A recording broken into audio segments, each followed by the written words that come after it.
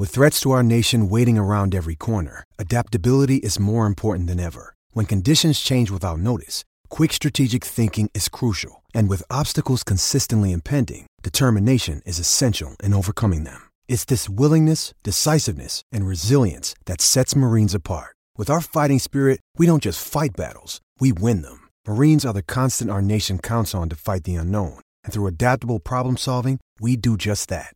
Learn more at marines.com. This podcast is sponsored by Cloud Optimizer. As a business owner or IT manager, are your cloud investment costs going up and you don't know why? It's time for Cloud Optimizer.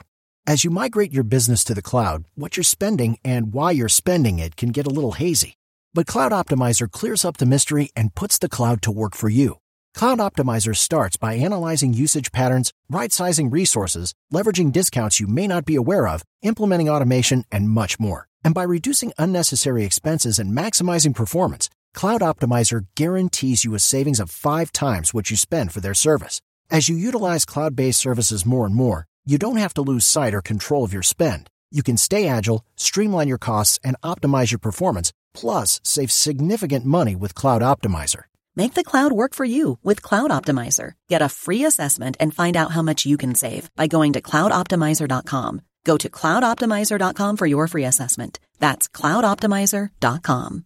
Let me give you a big Labor Day surprise. Most people think if we all exercise the same and eat the same, we'd all look the same. And let me tell you why that's wrong. Your body is unique and your metabolism is unique. I'm Lacey Green and I'm a super trainer at Body. That's BODI.com. And you can't see me, but I don't look like your average personal trainer. I'm curvy and I'm proud of it. So I created a program for beginners only on the Body app to show people like us how to get incredible results and be our version of happy and healthy. This isn't just workout videos. It's people like you and me. It's community. It's incredible trainers. It's easy to follow nutrition and mindset experts to help you reduce stress and just feel better. And you can get started with my new program called For Beginners Only. Now, here's the big surprise. If you go to body.com right now, that's BODI.com, not only can you get everything Body has to offer at 50% off with an annual membership, you'll also get an additional 20% off, but only during Labor Day weekend. Let's do this together. Go to body.com. That's body with an I.com.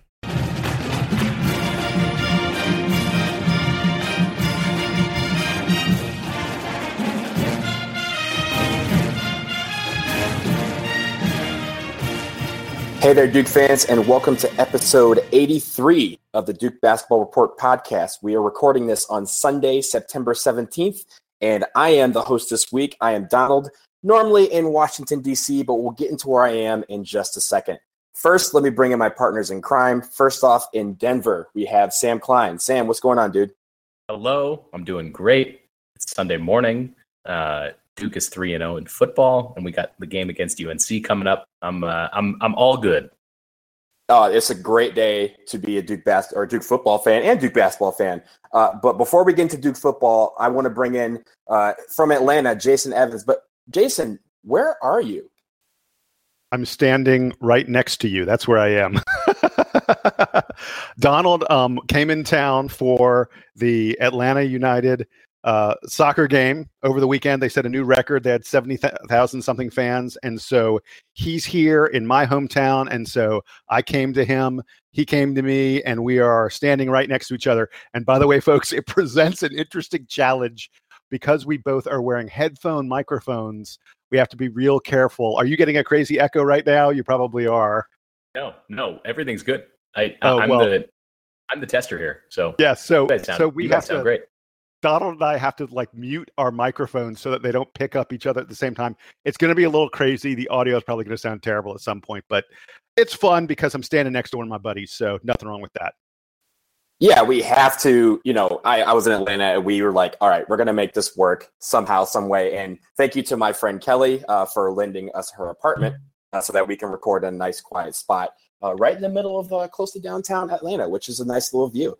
But let's get into everything. Let's start with Duke football. 3-0 on the season after a 34-20 defeat of Baylor at home last weekend. It was a great game when you're talking about big plays and on both sides of the ball and on both teams. But at the end, Duke victorious, 3-0. I'm going to start with Sam. Sam, what do you got on this game? Give us your takeaways. Well, I'm gonna gonna dispute your description of this as a great game. It was pretty ugly. There were a lot of penalties, and it didn't. Even though Duke managed to score 34 points, I don't think that the Duke offense ever really got into the kind of rhythm that they had against Northwestern the week before. And I am not as inside knowledge on how Baylor's defense is supposed to stack up against Northwestern's, but I know that the Duke offense seemed confounded a lot. Daniel Jones spent a lot of time scrambling around inside the pocket and either getting sacked or making throws that were not being completed. He was 20 for 35 on the day and threw a pick for the second week in a row, which was the that one at the end of the first half that could have put Duke ahead by 14 in the end zone, but was unfortunately picked by Baylor. So Jones never really got into a rhythm. I'm not sure that it was necessarily all his fault because he spent a lot of time looking downfield, and from the views we get on TV, you can't really see everything that's going on downfield. You don't know how well everybody's being covered, but assuming that he's looking at his intended receivers and none of them are open or none of them appear to be getting open, it's hard to fault Daniel Jones on that. And then on top of it, his offensive line did not perform as well this week as they did last week, but the offense was bolstered by Sean Wilson and Britton Brown, both having really nice days running the ball. Sean Wilson especially, but both of them carried a lot of the load. They both had 18 carries. Britton Brown had one of the most impressive rushing touchdowns that I have ever seen. He ran the ball about 30 yards and trucked like 3 or 4 Baylor receivers on his way to the end zone. But it was just like such an incredible display of force. So, if you want to talk about offensive MVPs, I think that Wilson and Brown, Wilson probably slightly ahead just because he had a lot more yards, had a couple more big plays, but Britton Brown really held his own. And that's Jason's guy, right? Jason, do you agree on my take on at least how the offense looked? Yeah, I think I do. And I'm glad you pointed out my boy, Britton Brown. I thought he looked really good. I'll take umbrage with one thing you said about Sean Wilson, who was fabulous carrying the ball. Boy, have you ever seen anyone as bad on punt returns as he was? It was just awful. He would let the ball. He let the ball bounce probably 3-4 times, and we lost 15 plus yards every time he did it. We're not talking about letting the ball bounce like, oh, it looks like it's going to be a touchback. These are balls bouncing at the 30 and the 40, and he's letting it bounce. It's we're losing 15. It was awful. Baylor's punting was really good, and it was weird given how many times we forced Baylor to punt. It was weird that Wilson kept being out of position for it, right? Because a lot of that, you point out that he was letting the ball bounce a lot. A lot of that was just because he was out of position, and you don't really have a choice if you're running backwards or if you're running sideways to get to those punts. It's not safe to catch them and then turn around and start running because defenders might be right on top of you when that's happening. What I thought was weird was not just the drops, or not just letting them bounce, but also then once he had the ball, there were a number of times where he didn't signal for fair catches or didn't just go down immediately and looked around, saw a bunch of defenders, and was like, well, I think I better just start running backwards and juking everybody. And he lost yardage a few times on those. Do you think that, looking back, like he's been our main kickoff returner, and kickoffs and punts, a lot of people think, oh, well, a lot of times you have the same guy doing those things, but it's a very different trajectory of the football and how the football is flying through the air on a kickoff versus a punt. And I believe it was last week that, wasn't it TJ Ramin that was doing a lot of the punt returns? So maybe it's a bit of the fact that he wasn't really, I don't know the word, like not prepared, but like he just hasn't got that experience yet. He kind of has to get into the flow of fielding punts, which is a lot different than kickoffs. So here's what I think about that. Ramin was returning the punts, and he had that big, long punt return that came back for a penalty last week, and it looked like he hurt his knee a little bit on it. And after that, they immediately went to Sean Wilson to do the punt returning, and they continued that this week. I really think I'd love for us to look for someone different, not just because, as you mentioned, Sam, I mean, Sean Wilson was -12 on punt return yards. And when you consider that usually when you return a punt, you are you're in the clear for at least 3 or 4 or 5 yards going forward before you even encounter anyone. To be negative 12 on total punt return yards over his punts, and to have them drop the way, the bounce the way he let them bounce, it was really a terrible performance on punt returning. But also, I don't want to risk Sean. Sean Wilson has been so good out of the backfield for Duke. He's arguably the team's MVP at this point of the season, or darn close to it. Let's not risk him on punts. Let's see Scotty Bracey, who has unbelievable speed. He's a redshirt freshman wide receiver, really highly ranked coming out of high school. He struggled with injuries and stuff, but I'd love to see if Scotty Bracey could get the ball in his hands. Duke tried to get the ball in his hands at one point yesterday. Remember that name? I mentioned Britton Brown a couple weeks ago, and he exploded in this game against Baylor. Remember the name Scotty Bracey. At some point, it may not be this year, but at some point in his career, Scotty Bracey is going to be a great, great player for Duke. Let's find someone else who can get back there and return those punts, because we're just doing a terrible job of it so far. Well, and I would venture to guess that Cutcliffe is giving lots of guys opportunities to at least practice the punt returns, and that the probably discouraging thing at this point is that among the players who are expected to play this season, it seems like Sean Wilson is the one that is doing it best, because he's going to give that job to whoever kind of stands out the most in practice. And you mentioned not just Bracey, but I think that guys like Jonathan Lloyd, and maybe even among the safeties and cornerbacks, there are a lot of guys that can catch the ball. Mark Gilbert's had a pretty good season intercepting footballs. I don't know if you want to risk one of your starting defensive backs doing the kick returns or the punt returns, but yeah, I think that it is an issue that Duke needs to address, and that the competition is going to get a lot tougher from here. Like I mentioned, Baylor like lost this game themselves almost. Not to take much away from Duke's performances, and especially the running backs, the way that they played, but Baylor was like committing penalties left and right, leading with the helmet, all kinds of offsides and just stupid stuff all day. I can't imagine how frustrated Matt Rule, their coach, was watching that performance, because it seemed like almost every other play, Baylor was either giving up a bunch of yards or committing all those penalties. Yeah, they had 11 penalties, and some of them were really ill-timed. They did not look good. And by the way, let's be clear. I mean, Duke won by 14, which was right where the spread was, right around the number. But I didn't think this was a particularly good game by Duke. I thought that Daniel Jones's decision making was a lot worse than it was a week ago.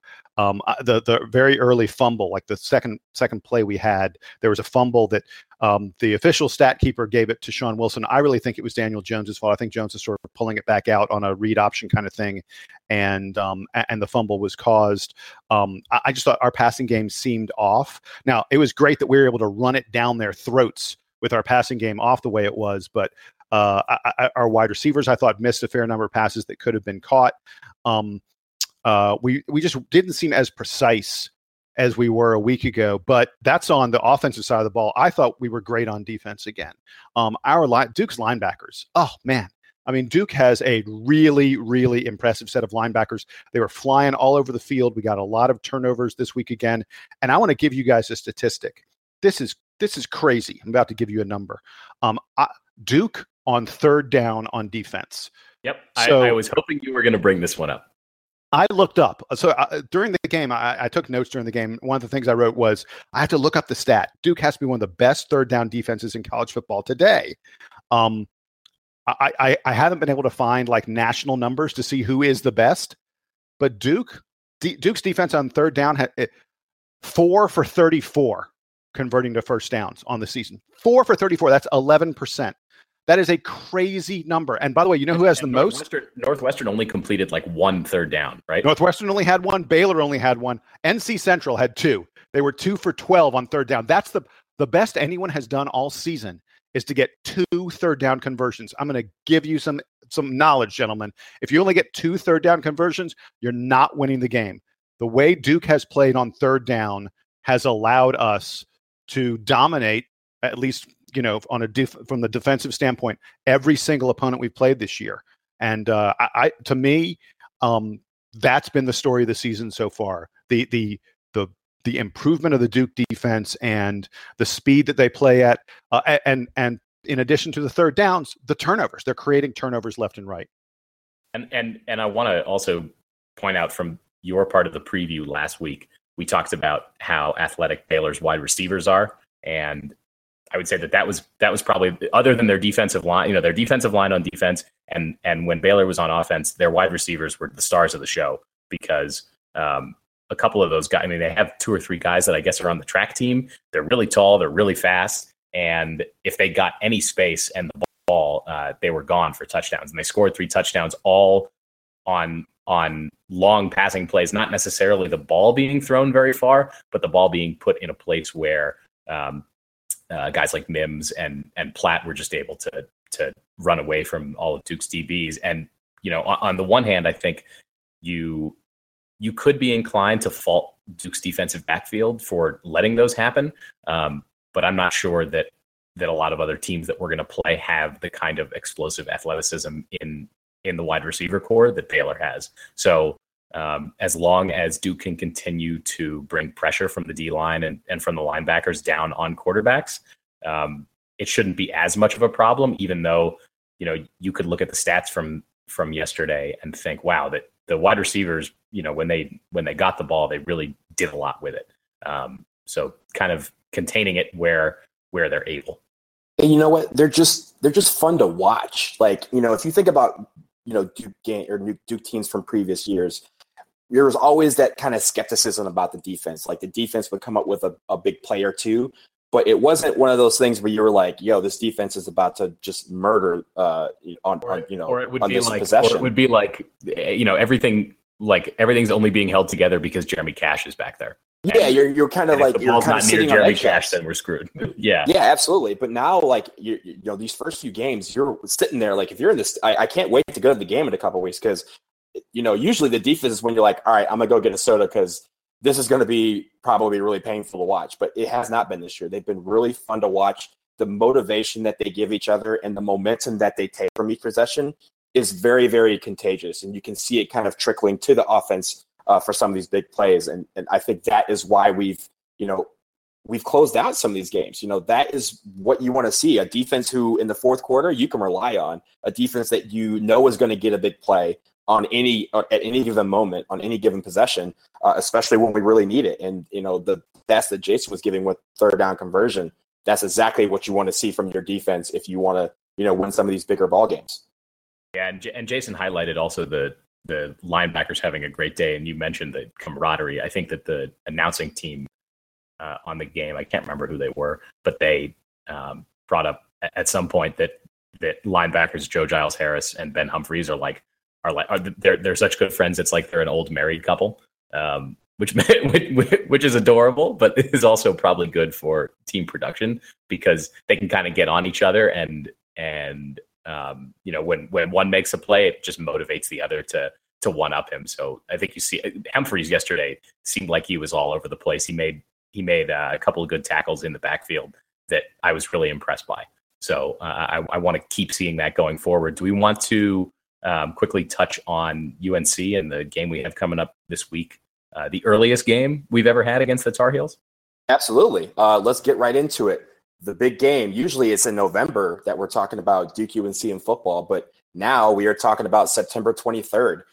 September 23rd at Kenan Stadium, 3:30 kickoff, I want to say. Duke UNC, and it is going to be a game where, before the season, you were probably thinking maybe Duke is 2-1, and UNC might be 2-1, but it's a very different, set of circumstances we're looking at. Duke is 3-0. 1-2 UNC on the season after beating Old Dominion this past weekend. But they've had a couple of tough losses as well. So I will start with you, Sam. Give me what to expect this weekend when we take on the Tar Heels. So Duke's team from last year to this year is very similar. We're still talking about guys like Sean Wilson and Daniel Jones, and Ben Humphreys, who were all key contributors last year. UNC is not that way. They've got a new quarterback, Chaz Surratt, who I think Jason's going to tell us a little bit more about. But Mitch Trubisky is gone. A lot of their key wide receivers, like Ryan Schweitzer, are gone. So they're really rebuilding this team on both sides of the ball. And I think that's where Duke really wants to take advantage of their lack of experience. So UNC has played 2 games against other Power 5 schools so far. I think they lost as expected to Louisville, even though the game was at home. They only lost by 12 points, and Lamar Jackson was a total freak against them. But unless he's playing Clemson, Lamar Jackson is almost always a total freak. So you can't really fault that. And even though we want to talk about Daniel Jones being right up there in the best quarterbacks conversation, I think he still has a little bit more to prove before he's quite on Lamar Jackson's level. So, but that being said, expect to put up points against UNC. They've given up a lot of points in all their games. And then I also wanted to go back. Their season opening game against Berkeley was pretty bad. Berkeley hasn't been that good, all that good this year, and UNC lost to them in Chapel Hill. So I think that's the biggest indicator that this UNC team is not quite where they want to be. The one guy from Duke's game last year against Carolina that really stood out was Sean Wilson. Had a big rushing day against UNC last year, and I think that with their defense replacing a lot of guys, especially on the defensive line, I would expect Sean Wilson to have another big game against them. Daniel Jones also had a nice day last year against UNC, threw for 240 yards in the win. So the Duke offense is going to produce, and hopefully Duke has a little bit of a plan for how to stop Chaz Surratt at quarterback. Jason, did you want to talk to us a little more about the former Duke commit who is now UNC's starting quarterback as a redshirt freshman? Sure. Yes, I do. So folks may remember, I want to say it was 2 years ago. It may have been 3 years ago that I think it was 3 years ago now that I think about it, that Chaz Surratt, he had committed to Duke. It was a pretty big deal. He was considered the best quarterback, one of the best football prospects in the state of North Carolina when he committed. And he committed to Duke, and then fairly quickly after committing, I want to say it was less than a month, he flipped and he decided he was going to go to UNC instead. And right there, that on its own would be enough for us to sort of really not like the guy. But there was all this other stuff going on with the commitment at the time. He had a younger brother who was also a really good football player who also committed to UNC at the very same moment. And then word came out that they were both going to also walk on the UNC basketball team, that they wanted to play 2 sports. And there was some, I mean, who knows what's true and what's rumor and innuendo, but there were some rumors. There was some talk that one of the reasons that they had flipped and that the Surratts had decided to go to UNC instead of Duke was that they didn't want to play for Coach K, or Coach K didn't want them to play basketball, that he didn't think they were good enough to play basketball. So there was all this stuff going on. So fast forward to today, a few years later, Chaz Surratt is not walking on the UNC basketball team. He's only playing football for them. His younger brother ended up decommitting from UNC and is now at Wake Forest. And he's also not playing basketball at Wake Forest. He's a wide receiver. I think he's redshirting this year. He's a freshman, I believe, this year, or he may be on his way. Whatever it is, really crazy history of Chaz Surratt getting to UNC and getting to where he is today. But where he is today is the starting quarterback as a redshirt freshman. He's, as you would imagine, he's big, he's strong, and he's very, very athletic. And stopping him is going to be absolutely essential for Duke. He's very accurate with the ball. I mean, I've been the little bit I've seen of him, I've been very impressed with it. This guy's completing almost 70% of his passes. Now, he's not throwing it way downfield all that much. They seem to be doing a lot of stuff in the intermediate game, but it's working pretty well for them. I want to give you some stats about Carolina, and I think these are going to really show you the difference in these two teams. UNC is averaging 39 points a game. They're averaging 450 total yards a game. Those are very similar numbers to what Duke has done this year. And it's worth noting, you could probably argue that because they played Louisville and because Cal is a fairly good team, I think there's a strong argument that UNC's faced a tougher schedule than Duke has thus far. I mean, certainly Louisville's better than anyone Duke has played. So for UNC to be averaging about as many points as Duke does and getting about as many yards as Duke has, it says something about the quality of their offense. But let's talk about the quality of their defense, because I think this is where Duke is head and tails better. And we've talked the past 2 weeks, we've spent time talking about how good Duke's defense has been, how good it has been taking the ball away on third down and everything else. UNC is giving up, get this, ready for this number? They're giving up an average of 497 yards per game.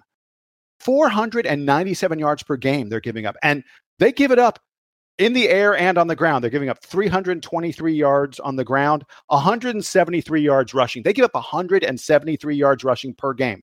Now, yes, all right, it is worth noting. So Jason, predict a rushing total for Wilson and Brown. Well, so it's interesting you bring that up because Duke has run for more than 200 yards in all three of our games. And you know, there are certain rules in football. If you get 200 yards on the ground, unless you're Georgia Tech and you never, ever, ever throw the ball, if you're getting 200 yards on the ground and you're a team that has a relatively balanced attack, which Duke does, you're winning the game. Duke has won all three games easily, and one of the reasons why is because we've gotten so many yards on the ground. So if you're asking me for a number from this game, I'm going to say 220. And I, by the way, I think Duke is going to win this game. I think Duke's going to be about a 2, maybe 3 point favorite in this game, and I think we will win. And I think a lot of why we will win will be the rushing game. I think we'll get to about 220. What do you think, Sam? Yeah, I think that 220 sounds like a good number. I would even push it higher because we know that that's going to be a key advantage for us, and because this game is probably going to be a track meet in general. So 235. I'll be restrained, but I'll still be optimistic. Between Wilson and Brown, I think Duke should win this game, but I also see that UNC has a lot of pieces to be able to match up with us.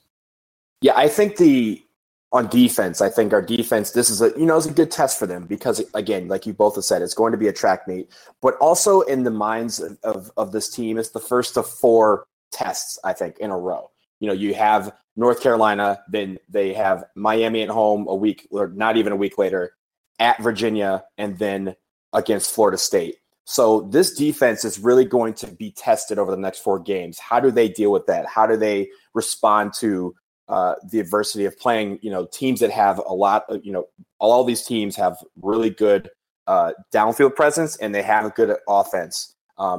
I think the momentum that they bring to the table, the motivation, the energy that they bring to the team has been very important this year. And if they can continue that against UNC, I think it's going to really feed into everything, including the offensive stats that Jason was talking about with regards to the rushing game. They feed off that. You can see this whole team have a pep in their step when the team goes through, when the defense gets a 3 and out, or gets a big play and forces a turnover, or even forces a fumble and doesn't recover it. That sort of thing is where this team really, I feel, has been different than the last couple years, because they find that they maximize that momentum and they expose the team that they're playing. And I think that is going to be the real test for this Saturday. Will the defense be able to step up and make these plays on the road against our biggest rival to keep the Liberty Bell or the Victory Bell? Because if we can do that, we're going to win this game, and it's not going to be one where we're really breathing hard at the end. I think it's going to be a track meet, but good thing is I think our guys are prepared for a track meet, and I think they can run with the best of them. If Duke is about to steal the Liberty Bell, we're going to have a very different show next week. You know what? With a positive attitude, you can do anything in life. So that's true. I think you could, whatever bell they want to go after, I'm all for it, but within legal grounds. All right, guys, I think we're ready to we've done some football. I think do we have a little tiny bit of basketball? We got a little bit of basketball, right?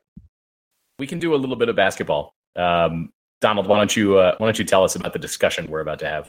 Okay, so we don't have any basketball news this week, but an interesting topic entered on the boards a couple days ago, started by Jason, but on the a question by Mountain Devil. So there was a poll called "What one and done player do you most wish came back for a sophomore campaign?" And it has sparked a lot of discussion, and we're going to take it to the podcast. So I'm going to start with Jason. Jason, who is the one and done player you wish most came back? Or most wish came back for a sophomore campaign?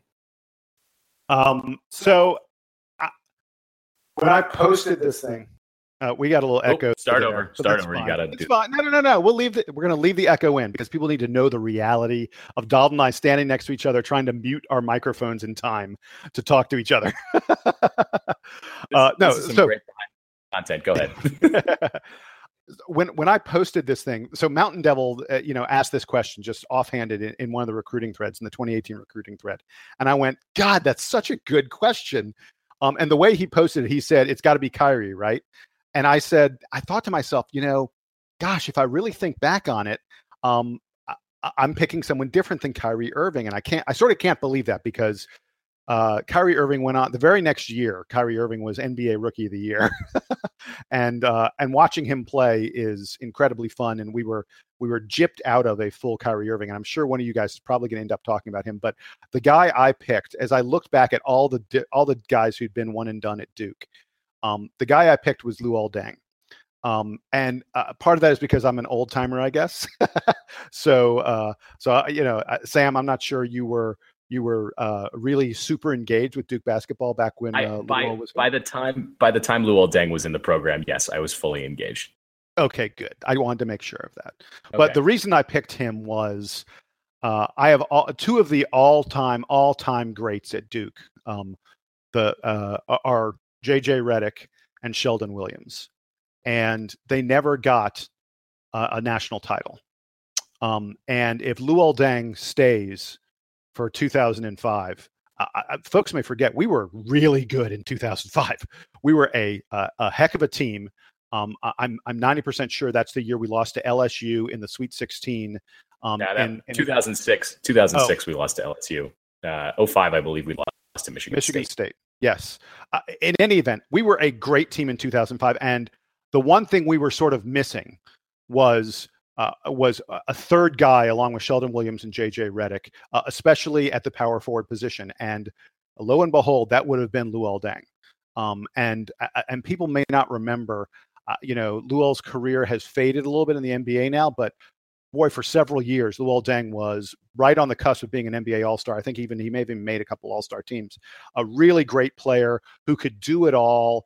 And the other thing is there's kind of a little bit of pain in my heart because we all thought he was going to come back. We thought it was really likely he was going to return to Duke.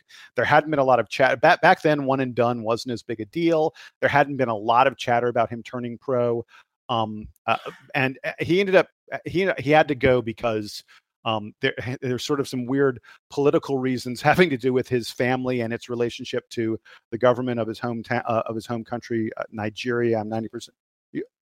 Sudan. I'm so sorry, Sudan. Thank you. Sudan. I have Donald next to you correcting me. But it's a complicated story. But we really thought we were going to get him back, and I think if he comes back, Duke. To say we were the prohibitive favorite, I mean, 2005, you're adding another trophy. There's like no question in my mind. He was an incredibly complete player on both ends of the floor. He would have been the perfect complement to what Sheldon was doing and what JJ was doing. We win another national title if he comes back, and so and we win a national title for guys who I've always been paying that they don't have a national title ring. So that's why I picked Luol Deng. Sam, who you got?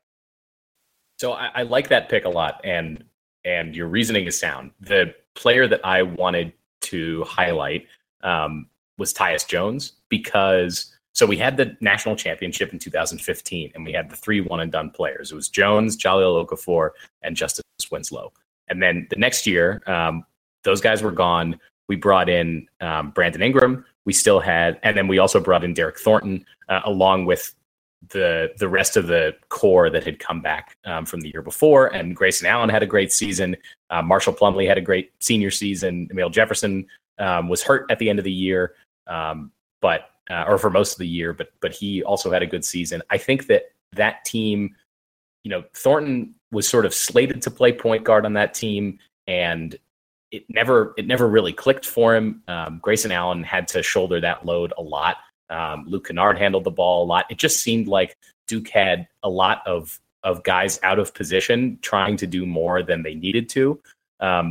Certainly Justice Winslow would have helped, but we had a player who sort of had a similar role on the team to Justice Winslow in Brandon Ingram. Jahlil Okafor would have helped a lot. but we had guys like Jefferson and Plumlee around. So I would like to think that team would have really improved and would have had a much higher ceiling if they had a distributor and a playmaker like Tyus Jones at point guard, which wouldn't have forced Thornton to be kind of out of position, or at least, sort of out of his readiness, because he had to commit late and all that. By the way, if Kyrie comes back, I think Derek Thornton waits a year. I don't think Derek Thornton comes to Duke. I don't think he would be reclassified. Tyus Jones comes back. Yeah. So, right. So, and in that case, Derek Thornton would have been on the team this year, and a lot of things would have been different if Tyus Jones had returned. Thornton might probably still be in the Duke program at this point. But that all being said, I think that Tyus Jones would have improved that 2016 team a lot, and would have the pieces would have kind of all fit a little better. Kennard wouldn't have had to play quite as much as he was sort of forced to. Duke, as you guys recall, because we were doing this show at the time, had a really thin rotation, and basically every player was playing a lot of minutes. Guys were getting tired. Every game kind of came down to foul trouble for Duke. So Tyus Jones being there, I think, would have smoothed a lot of those problems out. I don't know if that team had quite the potential that 2005 had. Yeah. Hey, Sam. But so I was going to ask you a question. Do you think if he comes back, if we get Tyus back in 2016, does Duke win another national title? I don't know if they win another national title. I know that they're competitive enough too. And that, what did we end up being, like a 3 or a 4 seed that year? I think 2016 was like one of the only times that Duke lost in the tournament. We lost to Oregon, and it was one of the only times that I remember watching the NCAA tournament and being a Duke fan and Duke losing in the place where the numbers say they should have, and being like, okay. And I think when we did a season wrap last year, we kind of said, we were like, we know that this team is flawed. We know that it doesn't have a lot of depth. We know that the point guard situation is not ideal. And we kind of shrugged our shoulders and we're like, it's fine that Duke lost in the Sweet 16. If Jones is back, Duke is probably a 1 or a 2 seed because everything fits a little better. And yeah, I think that they're at least at that point in the top of the conversation for winning a national title, even though I'm not sure that they actually get there. But it at least puts them in a good position, and it kind of has a ripple effect on the rest of recruiting and who's around, because like you said, Derek Thornton probably doesn't come that year. If Tyus Jones is still on the team, he probably comes the year after. Duke would have had him this past year, and that would have maybe fixed a lot of the problems around, Grayson Allen having to shoulder a lot of the load and Luke Kennard having to shoulder a lot of the load. And, Thornton flashed enough talent for us to think that it's possible that he could be gone after, 2 years perhaps in the program, kind of like what we thought Frank Jackson would have been until he decided to leave this year. So things kind of move around a lot. I don't think that it ultimately affects whether Trey Jones comes years later, but I think that it smooths out a lot of the problems we've had. I bet we don't get Trevon Duval. I bet Trevon Duval is not at Duke today, because I agree with you. I think Derek Thornton would still be at Duke, and he was a highly regarded enough recruit that I think Trevon Duval probably doesn't come. I'm not saying that Thornton's better than Duval, but I think there would have been enough competition at point guard that Duval would have looked elsewhere. And it is interesting kind of looking at the whole situation here, that there's so much more intricate, like recruiting what ifs related to the one and done era around when Tyus Jones was here rather than when Luol Deng was here, because it wasn't like Duke wouldn't, TaMarcus Nelson was going to transfer because Luol Deng was in the program or something like that. Back in the good old days of the early 2000s, I think that there was less kind of expectation among those top recruits that, if I go to this school, I'm going to have to play 25 or 30 minutes as a freshman. Otherwise it's not worth it. So the Tyus Jones situation is interesting, but I wanted to give it to Donald and have him kind of go for what Mountain Devil, I guess, probably thought was the most obvious pick, right, Donald? Absolutely. You guys gave great example, great answers. I don't disagree with any of them. Obviously, if you're looking at the list that Mountain Devil or the poll that the topic that Mountain Devils started, you're looking at all of them. You say, can we have all of them back, please? But I think in the end, like, Kyrie Irving is the one that I would most wish had come back. And it's for a very simple reason. Over the course of my lifetime watching college basketball, and I know this is a very big statement to say, there is no one who in my mind, energized and electrified college basketball in a very short time than he did in the 9 games that he played in the regular season, and then the one in a couple of the tournament. The Michigan State game, I was at that game, and obviously everyone, when you look at the career of Kyrie at Duke, you point at that game. And I've never been to a college basketball game where everyone, and I mean everyone, was either on their feet or on the edge of their seat when he had the ball. It's incredible. Can I interject really quick? Do you know why that game was so electric? Do you know why that game was so electric? Because my a cappella group sang the national anthem. Oh, boom. I did hear it. Yeah. So we met in a different time. Shout out to Speak of the Devil. We crushed it that night. Anyway, sorry. Keep talking about that game. That's one of my favorite experiences too. Yeah. When you see, you're looking at the game and you see people, they're into it. They're energized. They're, the Cam and crazies were going crazy the whole time. But watching everyone in the stands, if they weren't standing, they were on the edge of their seat. It was like, what is this guy going to do next? And really, it was at that point where we realized that Kyrie Irving could do anything he wanted. And it's probably the game that you look at the most, because the next game was the game against Butler where he injures his toe and is done for the rest of the regular season. So, yeah, I want to see him back another year because I wanted to see him completely destroy college basketball at full health. I think he could have carried any team he wanted at full tilt to a national title. And even 2012, where we ended up losing in the first round to Lehigh. I think that's a Lehigh year. I don't like remembering those games. But if you have that team, then with Kyrie on there, it's a very different attitude. It's a very different ball game when you know that this guy is going to have the ball in his hands every possession and can go off for 30 points a night. And that was really what I think a lot of people, and I think that's probably why he was probably the most selected person on that poll so far, because he so electrified us in 8 games that, unlike anything that I've ever seen, it really left us wanting more. And it's kind of feel disappointed that we weren't able to get that. But having said that, I think he made the correct decision in going pro after 1 year, because again, he was Rookie of the Year. He's one of the best players in the NBA, best young players for sure. And he continues to dominate and really is being, viewed as one of the top guys in the NBA today. So he did what he was supposed to do. He got out when, at the time that, he was number 1 pick. But man, if we had number 2 one more year, or I'm sorry, number 1 one more year, it would have been so great to watch. And it would have been one of the most exciting years of college basketball ever, in my opinion. Jason. I think that one of the only downsides to that would have been that we might not get the one great Austin Rivers highlight from the UNC game that year, because Kyrie probably has the ball in his hands for that possession. But wait. That game's not that close if Kyrie's back. There is no last second shot against UNC. So right. The thing I was going to say was, if Donald talked about, he won Rookie of the Year. If you look at Kyrie's stats in the NBA against the best defenders in the world, Kyrie averaged 18.5 points a game. He shot 40% from 3 with the further back 3-point line. Can you imagine what he would have done? He would have wrecked college basketball. It would have been a lot of fun.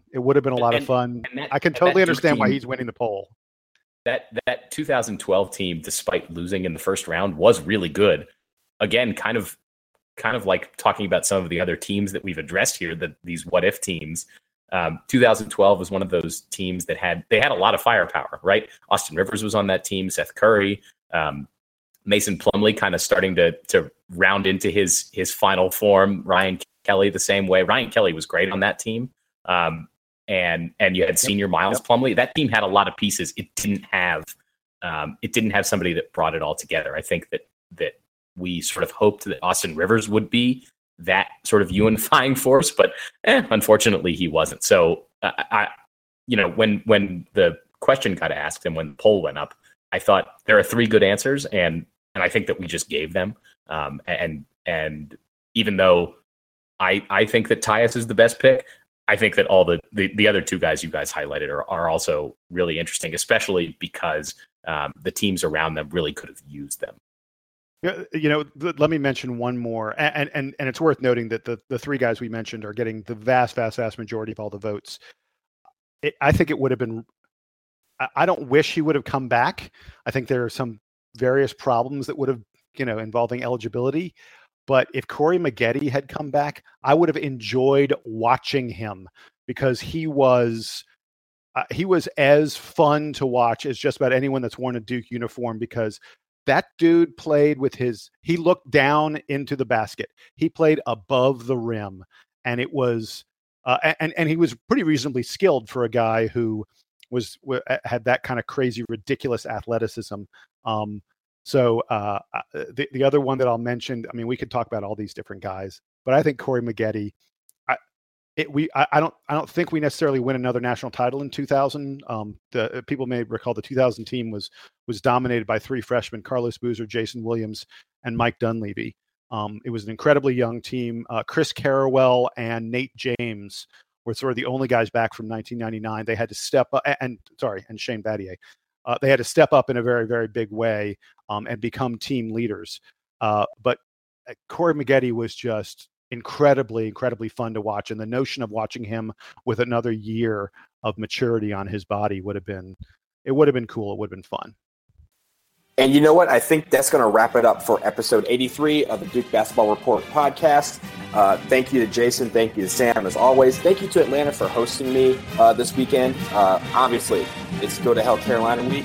We'll check you guys next week. But for now, Duke Band, take us home.